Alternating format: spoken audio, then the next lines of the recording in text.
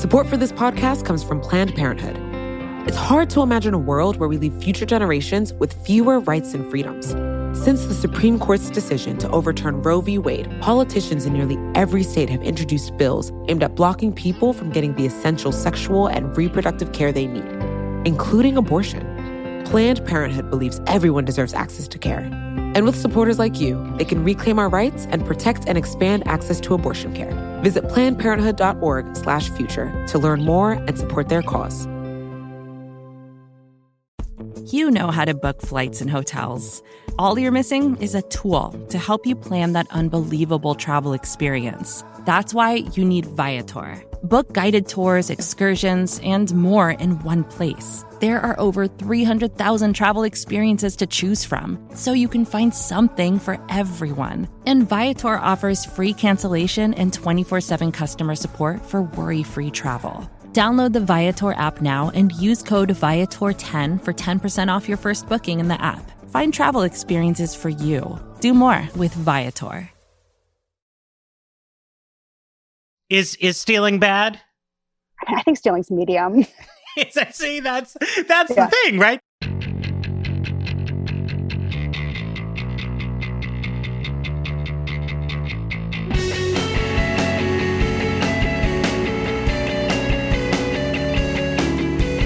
Hello, welcome to another episode of The Weeds on the Vox Media Podcast Network. I'm Matthew Iglesias, here today with Jane Coaston and also a special guest, Meredith Haggerty. She is the deputy editor of The Goods, which is a exciting vertical at Vox.com that you have probably seen on our website. Dara is doing something, I forget what, going to the beach, I think, which is probably more fun than podcasting. But nonetheless, really glad to have her with us.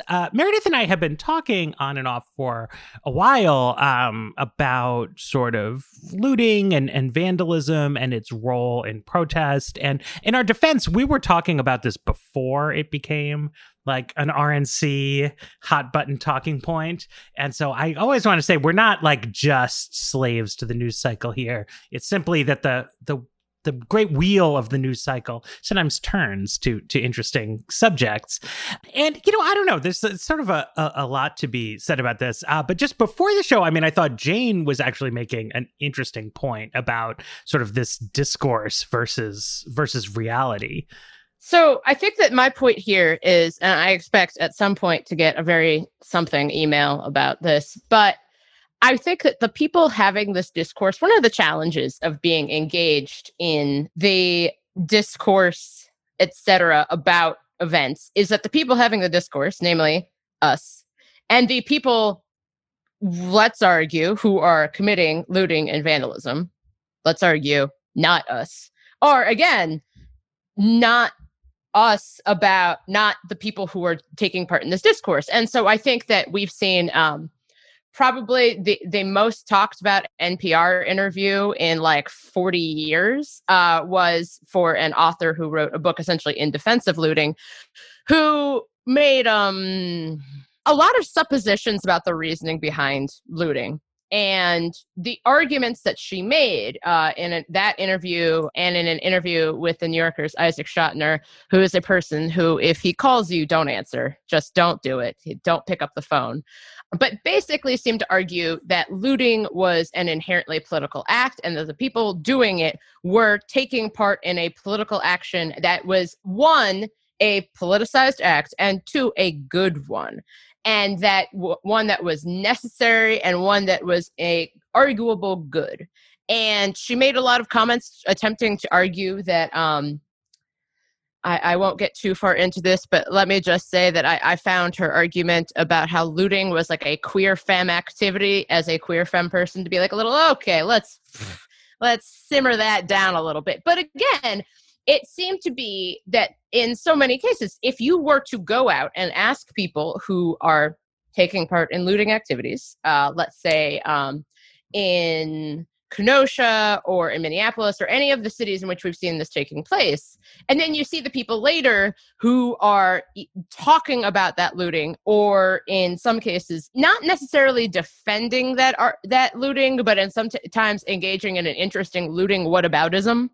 Essentially saying like, well, the real looting was happening all along. those are two entirely separate groups of people. And so I think it's worth saying that, like, the people who we are talking about committing these acts and the people who are defending these acts are two very different groups of people. And I think that that's worth getting out of the way first and foremost.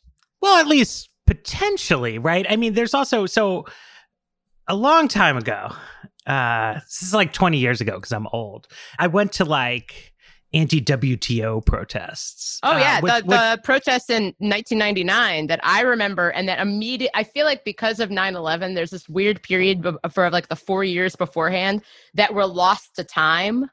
And I think about the WTO protests quite a bit because that was my first understanding that, like, oh, the Pacific Northwest, things get wild out there.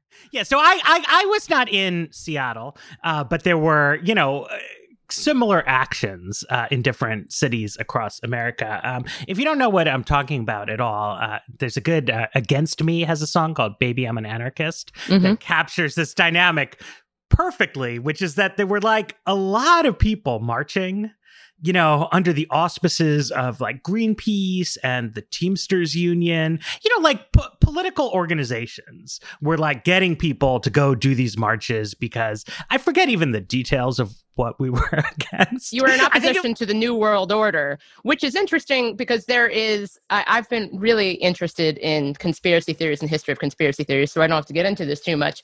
But it is fascinating how both the right and the left seem to agree that there is a new world order and an effort to create, because that's around this time of the discussion of NAFTA, which came up more recently with the Pacific Partnership and just sort of debates about global trade in general, that like there's kind of a right and left agreement that like NAFTA is bad and the New World Order is bad. And we both know what the New World Order is. I remember like my interpretation of the WTO protests seemed to be that like Rage Against the Machine seemed to be into it. So I was like, it can't be that bad. Tom Morello wouldn't lie to me. But yeah, it very much, I remember this being about that.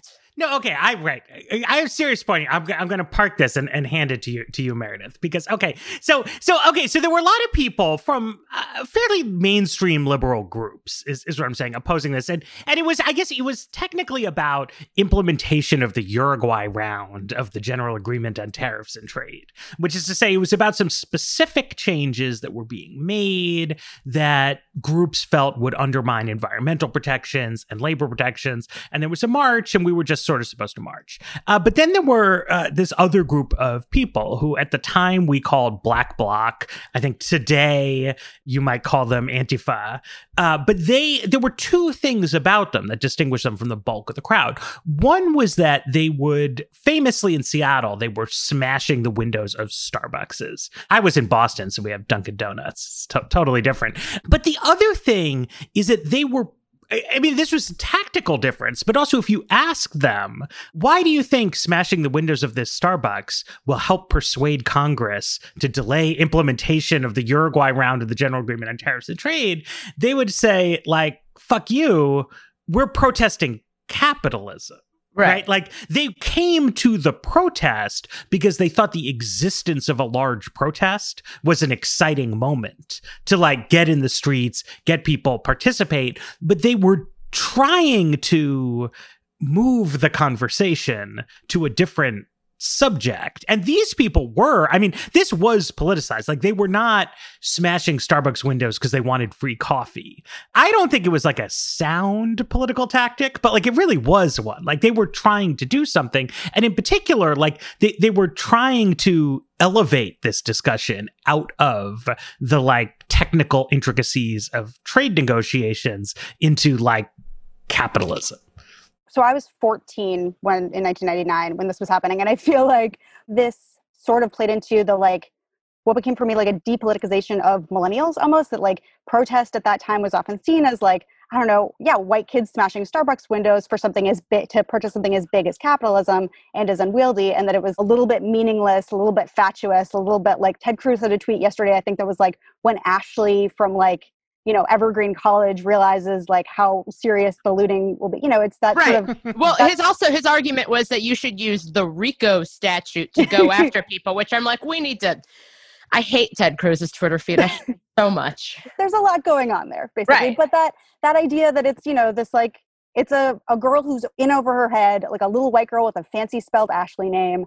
And I think a lot of that, at least for me and my conception of protest and my conception of like how one would want to fight against a system, or if a system is able to be fought against, did come sort of from the WTO protests in the way that I think they ended up being a little bit laughed at the time, like in the popular culture. So I think that there are a couple things that I want to get to. But first off, I want to get up because one of the things about the WTO protests that I remember, and even with Occupy Wall Street or some of the other protest movements of the last 20 or so years, is an understanding from observers that not necessarily that like, okay, looting, morally questionable, which I think is that I feel that is pretty true, but the author of this book seemed to think it was not true.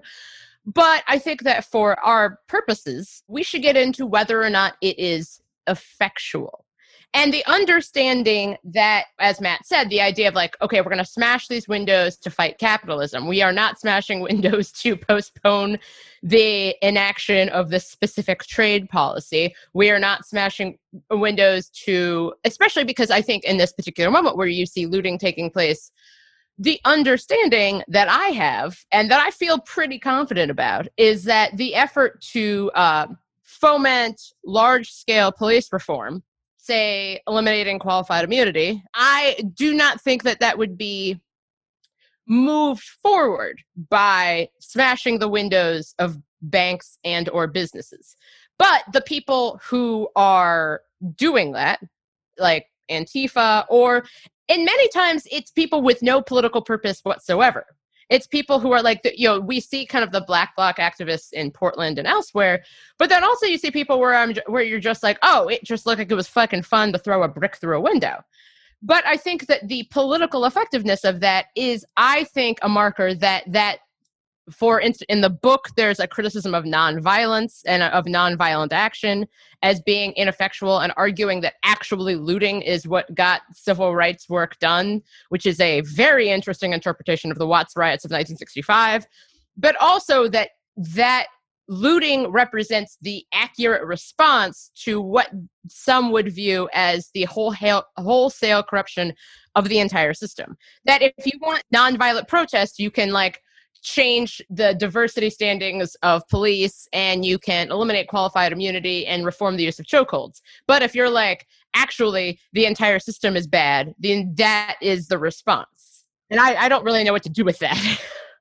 I think that these are the questions that I think I'm interested in personally. Because I was saying to Matt, I am an editor for The Goods. I see almost everything through the lens of consumerism. It has totally broken my brain. When I observed the initial round of looting in Minneapolis at the Target, my first thought was like, oh, are we protesting capitalism? Like, is it happening? Is the thing I've sort of been waiting for happening now? Which I was wrong. That is not what we were doing. No. But it did bring up these questions for me of just like, how does one protest capitalism effectively? Like, is there a way to effectively protest something as big as the system, something as large as this kind of exploitation and oppression? And the ways that capitalism is able to subsume that protest has been fascinating to me personally, and especially in the last 15 years as we've watched, as we've bought into the idea that you can vote with your dollars, I think, which is something that I like to talk about all the time, that we sort of, you think you can buy your way out of an exploitative system, which... Yeah. And that's why I want to put a pin in a couple of the points Jane raised about real political motives and stuff. And, because it's worth thinking about what's on the other side of that, right? There was this very striking sort of one-day work stoppage at the NBA after James Floyd. And, clearly this is an issue that the players feel strongly about. LeBron James has been engaged in a lot of political topics, but this is something that, police violence is something that impacts young Black men very directly, forcefully, even if they become wealthy athletes. Yeah, so, there have been numerous examples on the Milwaukee Bucks of players being stopped and harassed and injured by police, because it turns out police don't, they might recognize you, but they don't particularly care. Right. But so you have a lot of, engagement on this topic, and part of the terms of restarting the NBA in the bubble, where they have Black Lives Matter is written on the floor there. And they have these sort of social justice slogans on their jerseys. So the league is like trying to get players to buy in. At the same time, like many of the league's owners are like large donors to Donald Trump and to congressional Republicans who were blocking some of the kinds of legislative changes that Jane was talking about.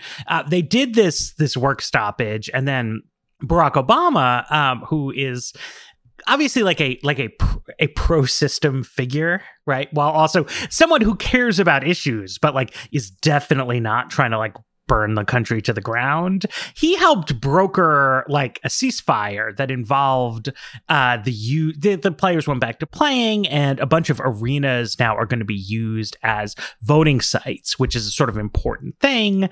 But the whole premise there, like Obama's whole premise, is that like engaging with electoralism is what you should be doing with your time. The NBA is just like trying to make money, right? Like they're trying to appease the players. They're dealing with the fact that they have a more liberal fan base than other sports leagues, and they want everyone to believe that participating in this commercial activity is like a way of advancing social justice.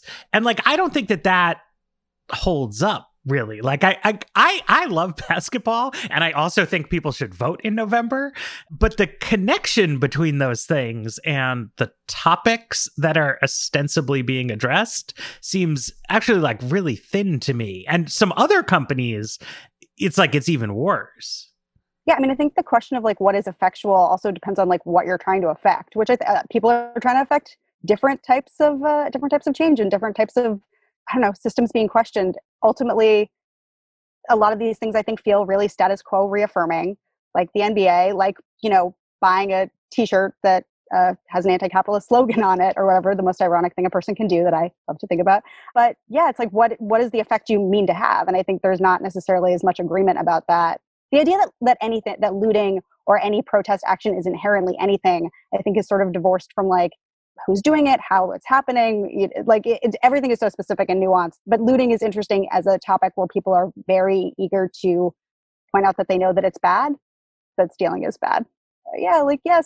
Stealing's bad, kind of. We're also a country that like started with the Tea Party, so like clearly we have maybe slightly more complicated feelings about looting than we profess. Is stealing bad? I think stealing's medium. See, that's the thing, right? Because like there is one view. This is not my view, but like, there's a view that like the existence of private property is the real violence, right? Yeah. No, I think we sort of have a diseased relationship to property in general as a country. Like before any of this, our like relationship consumerism has like what it's done to the environment, what it's done to human rights, what it's done to like labor across the world. Like there's some real things to be concerned about with property. I would also say, right, so it's like peaceful protest is a word that I really don't like, because all kinds of protests that we look back on, favorably, right, were disorderly. So like a sit-in at a lunch counter, it's not violent, right? Like we get the phrase, like, nonviolence from Martin Luther King and SNCC, who were organizing those sit-ins. But the interpretation of those sit-ins and protests at the time was that these were like there's a famous editorial cartoon of Martin Luther King being interviewed, where he's saying like, "Oh, we're going to have another nonviolent protest," and it's very Ben Garrison style, and that everything behind him is labeled, and just like burning city and complete chaos or something like that. Because I think that the challenge with protests is that protests inherently disrupt order as you interpret it. So if you're blocking a street, if you're sitting in the middle of a road, if you're doing something that is not whatever was supposed to be taking place, there is a view, and it's interesting to see how this is interpreted by some people on the right who also value the use of protests, particularly that was aimed at the government. But this idea that essentially, peaceful protests as interpreted by us are good. But that at a certain point, you get to the point where it's like, no, there's basically no form of acceptable process, as we've learned in discussions about the NBA and the NFL, where it's like, well, kneeling's not good, and walkouts aren't good, and attempting to get arenas to be used as voting locations is bad, but there basically is nothing that you could do that would be a sign of, like, an acceptable sign of protest to some people. But I think that one of the challenges I have, and I want to talk a little bit more specifically about what's been happening more recently, the looting instances in Kenosha and elsewhere. I am not as old as Matt, but when I was in 8th grade, it was April 2001, and I grew up in Cincinnati, Ohio, as did... Wait, you were in 8th grade in 2001? Yes. Yeah, Jane, even I'm older than you. Come on. Yes. It was terrible. I'm not podcasting with you anymore. Actually, it wasn't a halcyon time at all. I just remember, I was very anxious all the time. But anyway, so a unarmed black man named Timothy Thomas was shot by police in Cincinnati. And thus began 2 weeks of protests and also riots. Like, there was an example of a white truck driver getting dragged out of his truck and all this happening and all these protests and stuff like that. And I want to separate that protests and the riots were two separate things, but being in 8th grade, it just all seemed disorderly to me because I valued order also as I was in 8th grade.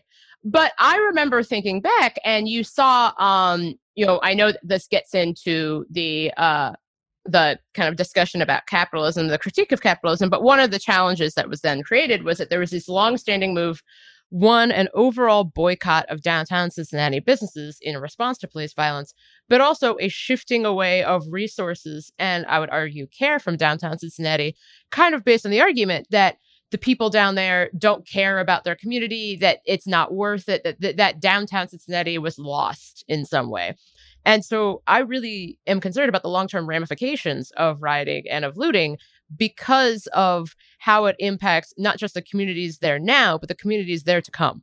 And so in that idea, I remember feeling a deep sense of overwhelming embarrassment that the first time that I saw my city on national television in a way that did not have to deal with our bad sports teams was for this. And I remember watching ABC News with Peter Jennings, and they had a drive-through through downtown Cincinnati that made it look like Tikrit or something like that. And this idea of downtown Cincinnati is an area you need to stay away from. And moreover, you need to stay away from the people there. They need to pull resources out of downtown Cincinnati because those people, they looted their own spaces, they looted their own homes, their own stores. They can't be trusted. There shouldn't be expanded bus access to downtown Cincinnati. There shouldn't be expanded anything in downtown Cincinnati.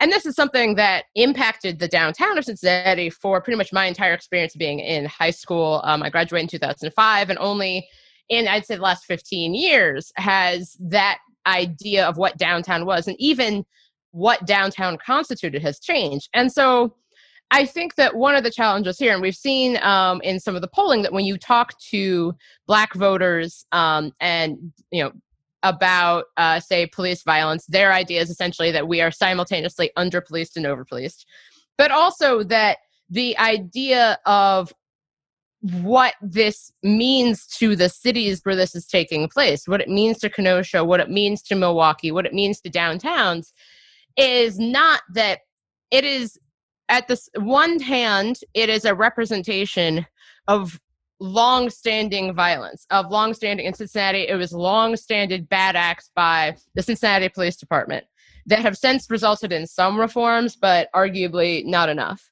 But also that then fomented a real downturn in the fate of downtown Cincinnati that did not benefit the people there who had already endured so much. And so I think the challenge here is that, again, the people who are doing the looting might be disconnected from the politics of it, but also the people making the politics of looting, putting that first and foremost, are divorced from the people who must endure later. And I keep referring back to this NPR interview because I think it was a touchstone for a lot of commentary on ye old internet. But her argument essentially is small business owners are bad. And then she argued to Isaac Schotner that small business owners were the equivalent of slaveholders, which was weird. Small slaveholders. Small slave owners, to be clear. But also the fact that that is not an argument that people who live in any of these communities are making. And I think that that is something that really gets me about this, is that whether or not it is representative of a politically effectual or ineffectual movement, the people who are most affected by it are the people who will see resources lost because of the perception of what their community is or what their community does. Okay, let's take a break, and then I think Meredith has something she wants to say. Yes. Support for this podcast comes from Planned Parenthood. Your body is your own. That's why Planned Parenthood is committed to ensuring that everyone has the information and resources they need to make their own decisions about their bodies, including abortion care. Today, lawmakers who oppose abortion are challenging Planned Parenthood. Affordable, high-quality basic health care for more than 2 million people is at stake. Planned Parenthood believes that health care is a basic human right. That's why they fight every day to push for common-sense policies that protect our right to control our own bodies. They also work tirelessly to oppose the onslaught of new policies aimed at interfering with personal decisions best left to patients and their doctors. They won't give up, and they won't back down.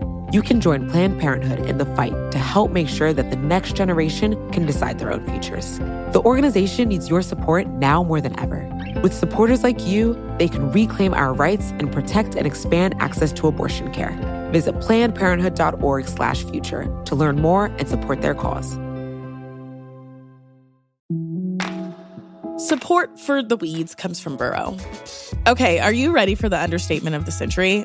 Buying furniture can be frustrating. You end up visiting a bunch of stores searching aimlessly for the right pieces to match your home, then spend hours trying to get those pieces together, or together again if you got it wrong the first time. And that's even if you were able to get it through the door. Burrow is a furniture company that wants to make the whole thing easier. Burrow's new Dune line features a contemporary yet timeless look inspired by the craftsmanship of classic mid-century construction. If you're looking to bring a sense of luxury, comfort, and durability to your outdoor spaces, you might want to consider Burrow. Like all of Burrow's pieces, they offer easy assembly and disassembly so you can move or store them away as needed. Not only that, they ship straight to your door for free. Listeners of The Weeds can get 15% off their first order at burrow.com/weeds. That's Burrow, BURROW.com/weeds for 15% off. Burrow.com/weeds. So I'll say I have also seen my city on the news in the post-rioting, post-looting.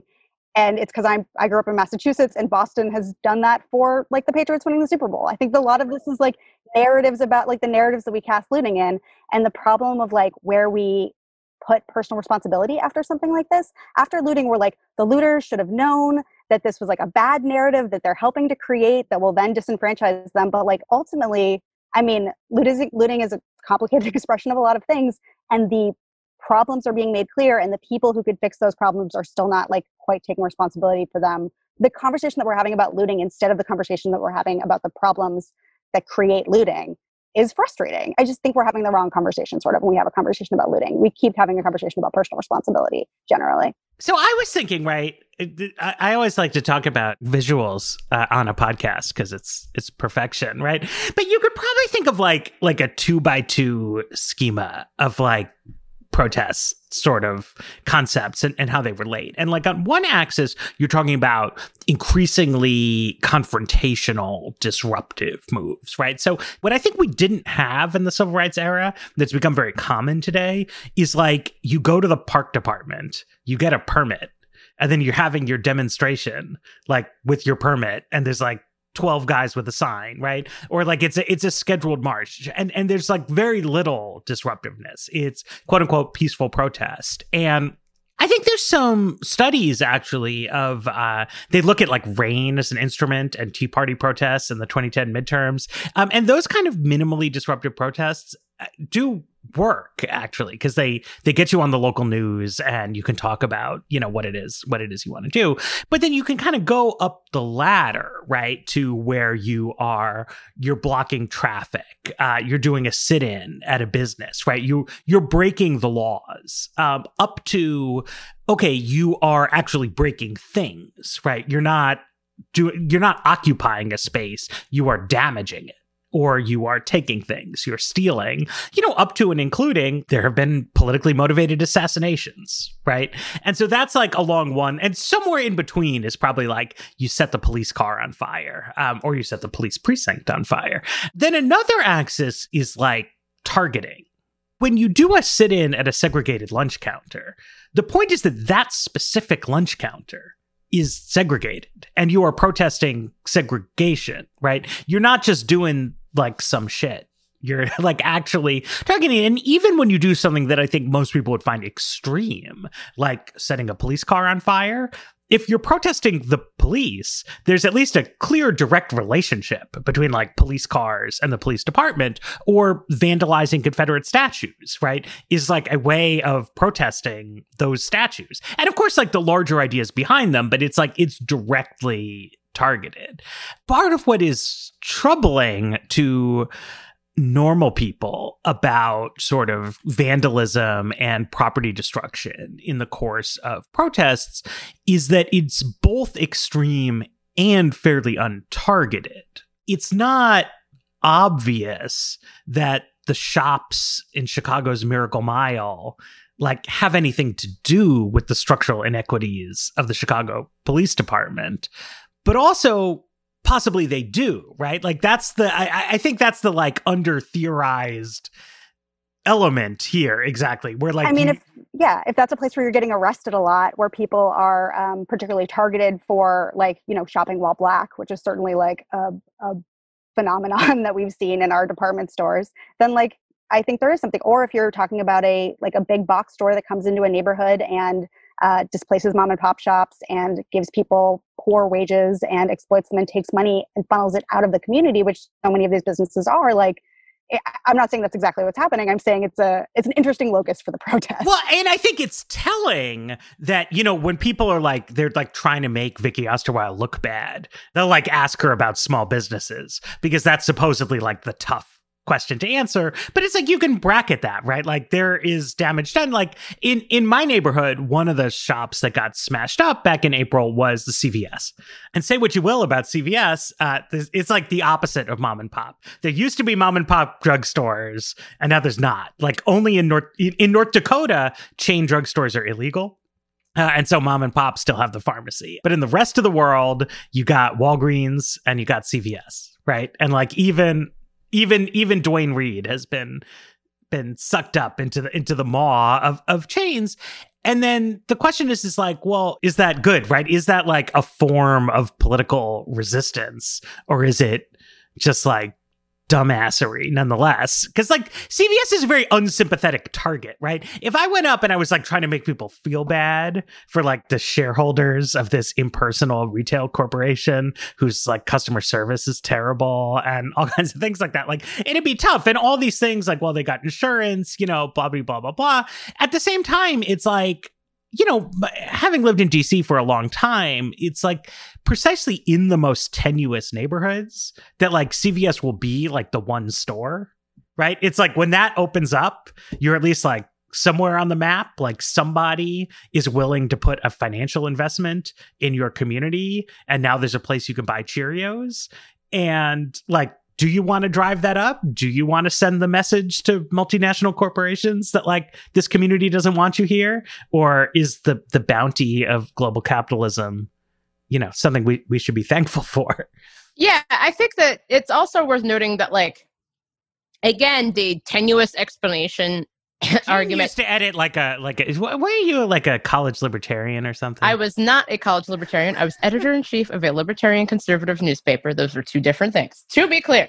But I think that it's worth noting here that even the explanations like if you asked people who were in the process of smashing up a CVS, are you doing this because of X reason? I feel like the explanation you would get is like, not really. It just is like, it's a thing that we are taking part in.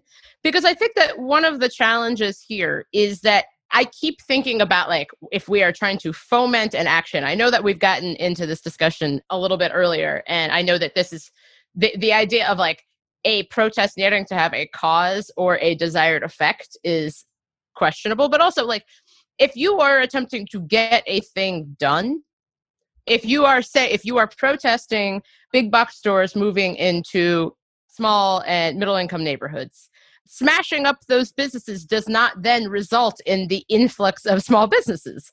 I'm aware that there's like a lot of discussion about what this means, but I feel like there's a discussion about what this means, and then there's what actually is happening. And I think that one of the challenges here, just to get a little bit in kind of wider in scope, is that the perception of what this looks like gets itself into a bifurcated perspective. And I'll give you an example. There's been a lot of writing about how New York is a den of evil, and it's basically, it's descended into madness and chaos. And a lot of this came up in someone who posted this long post on LinkedIn.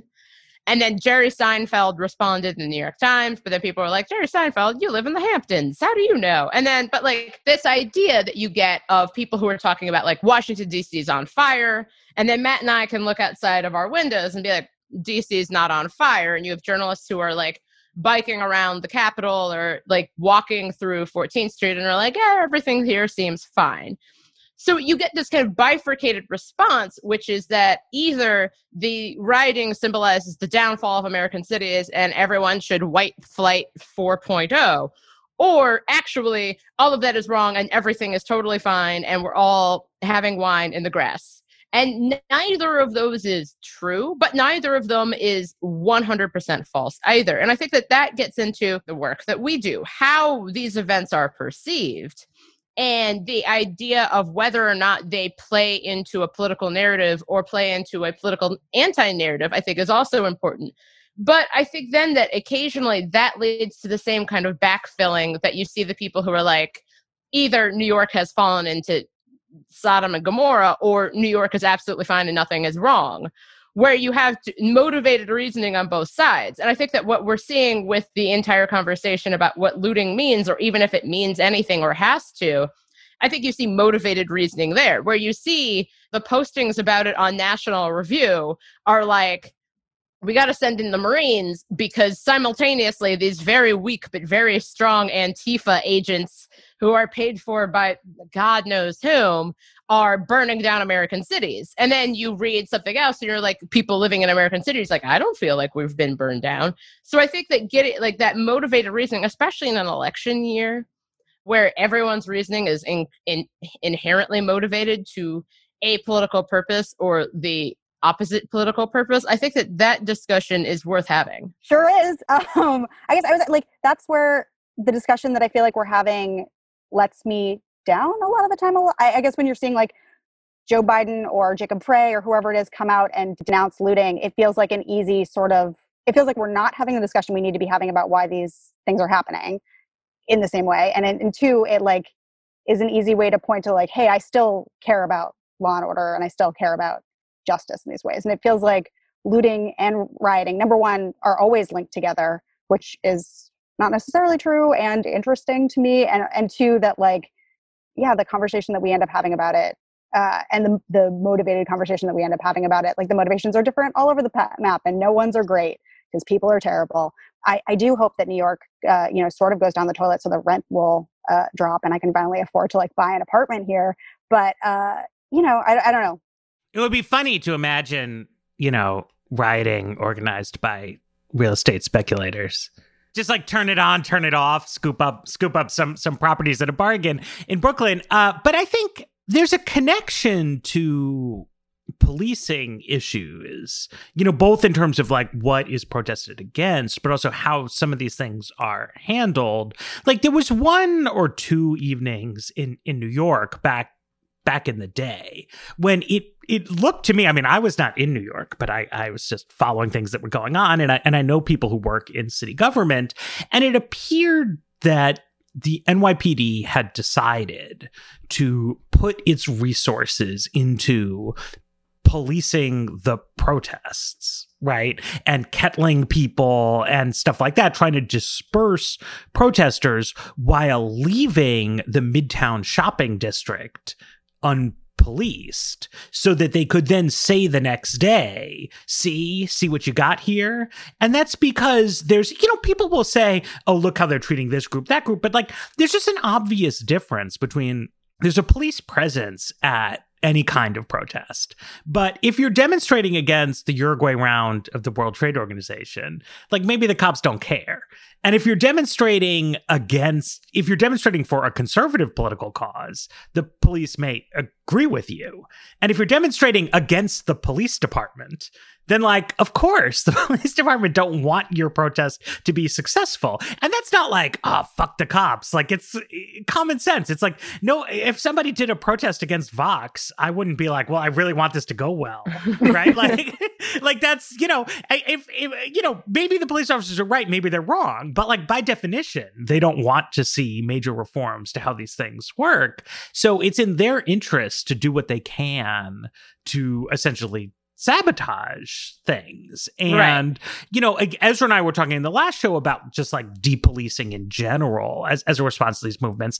And it varies from place to place, right? So like in Portland, we've seen a kind of like entrenched combat between radical protesters and a police department. You saw, in Minneapolis after George Floyd died, or in Kenosha after Jacob Blake was shot, what seemed like fairly spontaneous sort of community movements. But then you saw in New York, and I think you also saw in DC, big organized protest movements that police departments reacted to in a way that suggested, they didn't quote unquote want to see looting take place, but they were like kind of glad, it was making a point for them.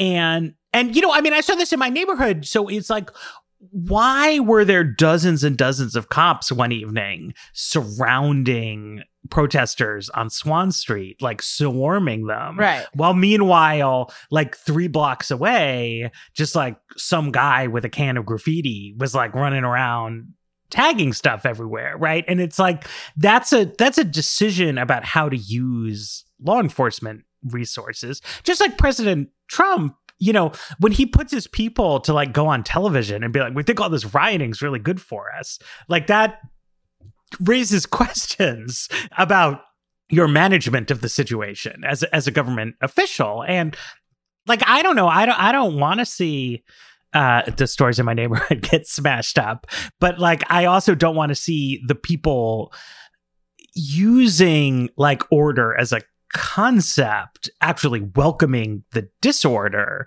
because it's an excuse not to make any kind of changes. Right.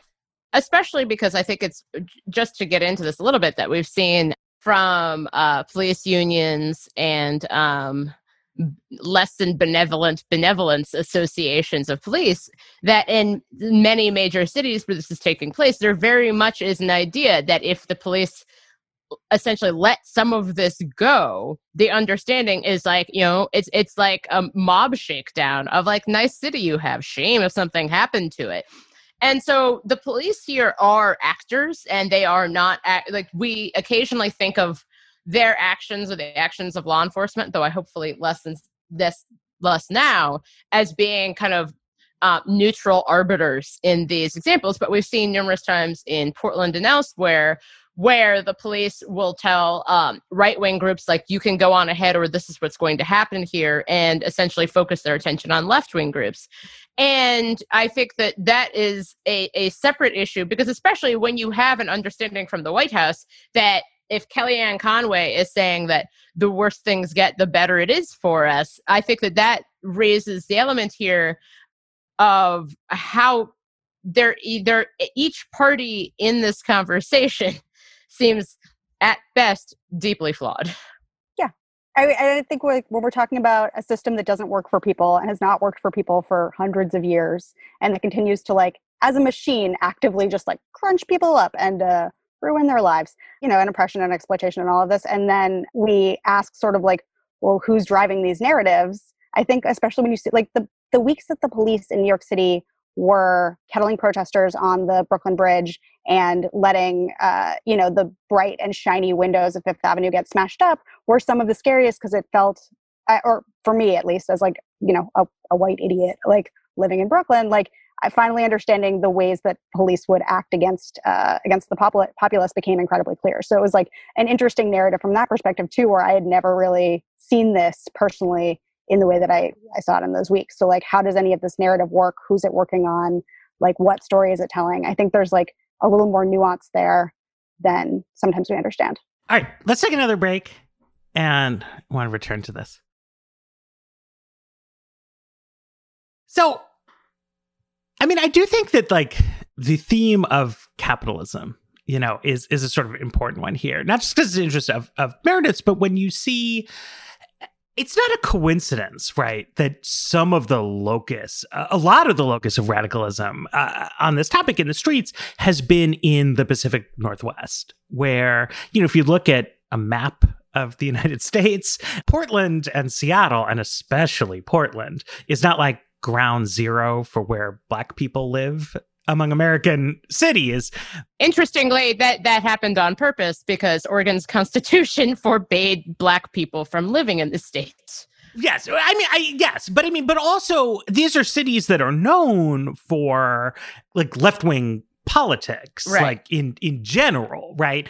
And because you can do this in a like ha kind of way. This is a bunch of white people, but like also like it is, right? Like there are many politically moderate African Americans who are upset at the way the police treat Black people and would like to see changes made to that.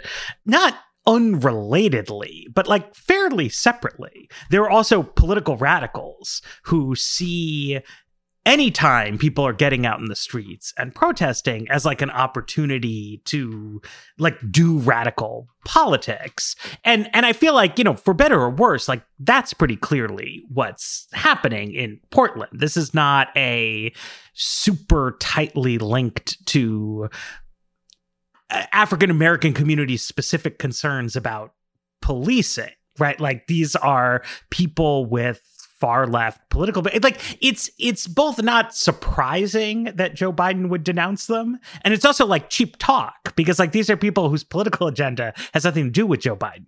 Yeah, I think that gets at the politicization of an inherently political act, and this with taking part with political actors means that there's definitely an understanding that in some way that like Joe Biden has to take responsibility for this taking place, despite the fact that Joe Biden has about as much to do with Black Bloc Antifa as Antifa has to do with Joe Biden.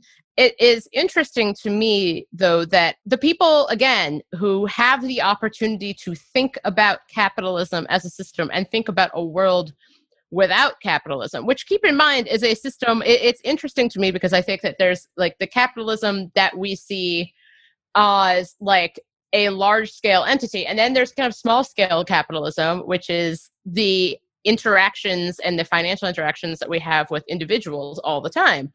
But the people who are thinking about this and who are thinking deeply about this and even making arguments against it are often not the people for whom capitalism is harshest. Because when you are washing dishes or working at Target, you may not have time to be contemplating whether or not capitalism is or isn't working for you. You are thinking about how best to work within capitalism. And I think that in some ways, that's why the explanations I've heard for this kind of bothered me, because at the same, like the people who are hurt most within a capitalist system, one, I remain unclear as to like what these alternatives would look like that would in some way benefit them more so than it would somehow benefit the people who are always better off in any system. Like the nomenclatura wind up okay no matter what happens. I think that it's worth noting that there's a big class element here, which is why I think Ted Cruz's tweets are so stupid, because it's the assumption that people who are involved in Black Bloc action are all secretly rich and have parents who would pay for lawyers to help them with something, which I've known just enough anarchist teens to know that parental involvement stopped being a thing for a lot of them real early, which is why they found the community they did. But I think also the idea of how to engage with these systems that surround us and pervade, when you are attempting to do so on behalf of other people for whom these systems are extremely harsh, how to think about how to do that benefits the other people perhaps more than it benefits yourself. And even if it doesn't look the way that you would want it to, I think that that's an important point to raise. No, yeah, I think that's an incredibly important point to raise. It's also just like, it's incredibly complicated. It's like, what actions are being asked for here? Like, is it a higher minimum wage? Is it like a system of consumerism that doesn't create as much waste in the environment? Like, that's not really something that I guess is concerning to people on the ground. it concerns me. It's fine. But, I mean, like, or is it like human rights abuses in like factories abroad or in factories here, which like we still see? Is it what is being asked of capitalism in protest against capitalism? And I think like for the most part, yeah, it's hard for people to protest their own circumstances. It's hard for people who are just trying to get by in a system to protest that system.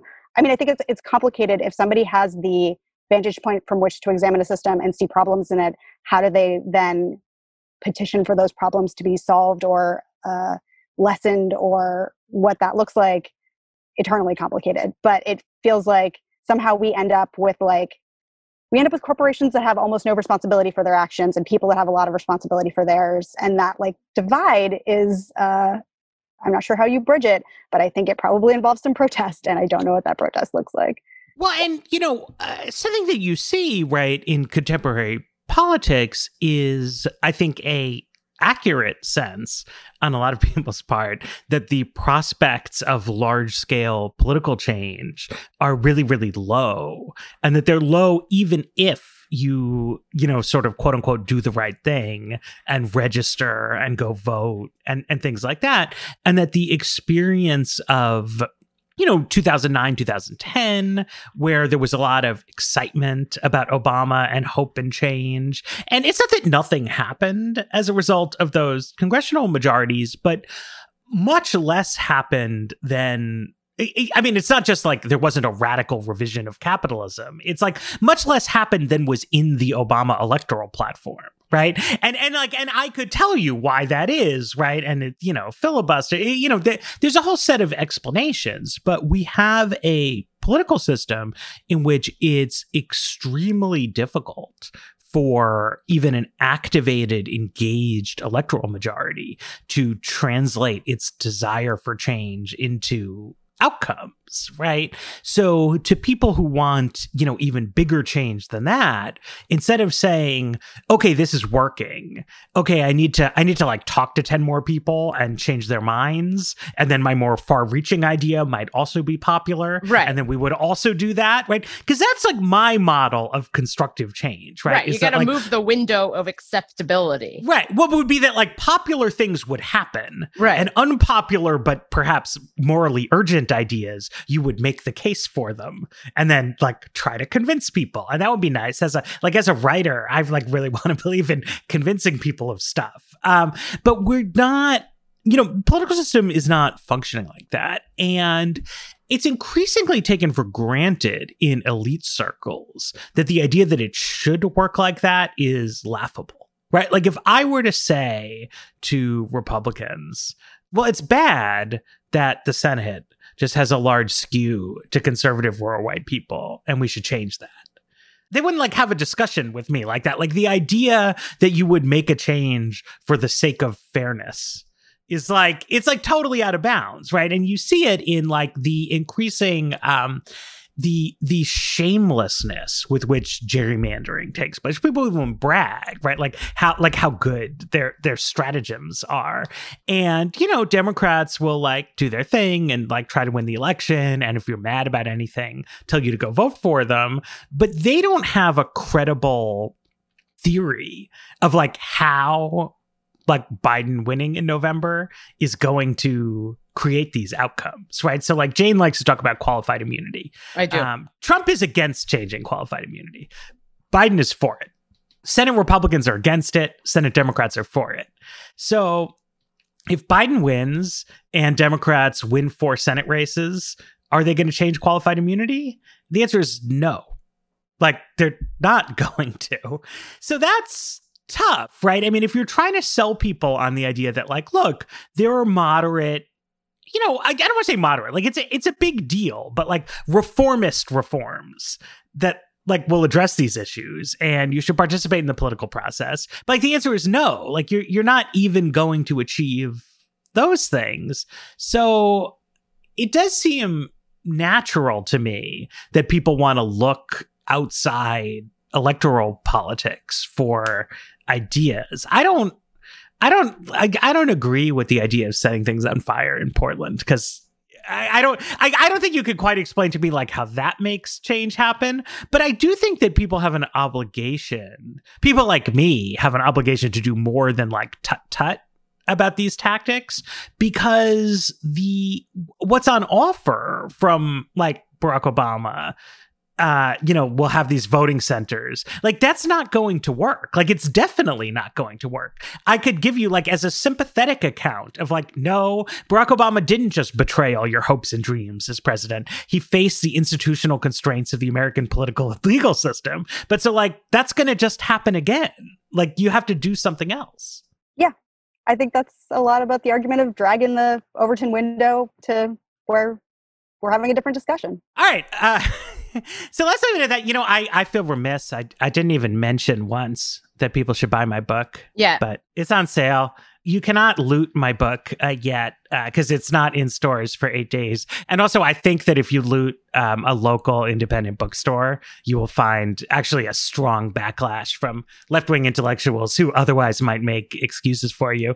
So don't do that. Buy my book with money. But you can support a local bookstore while doing it. If you go to IndieBound, for example, or Bookshop, these are great websites for ordering from your local independent bookstore, or maybe it's back open again, depending on pandemic circumstances. Very important stuff. So thank you so much, Meredith, for joining us. I know this is not your normal thing, but it's a great discussion. It's something I think we need to address. Thanks as always to our sponsors, our producer, Jeffrey Geld, and The Weeds will be back on Friday.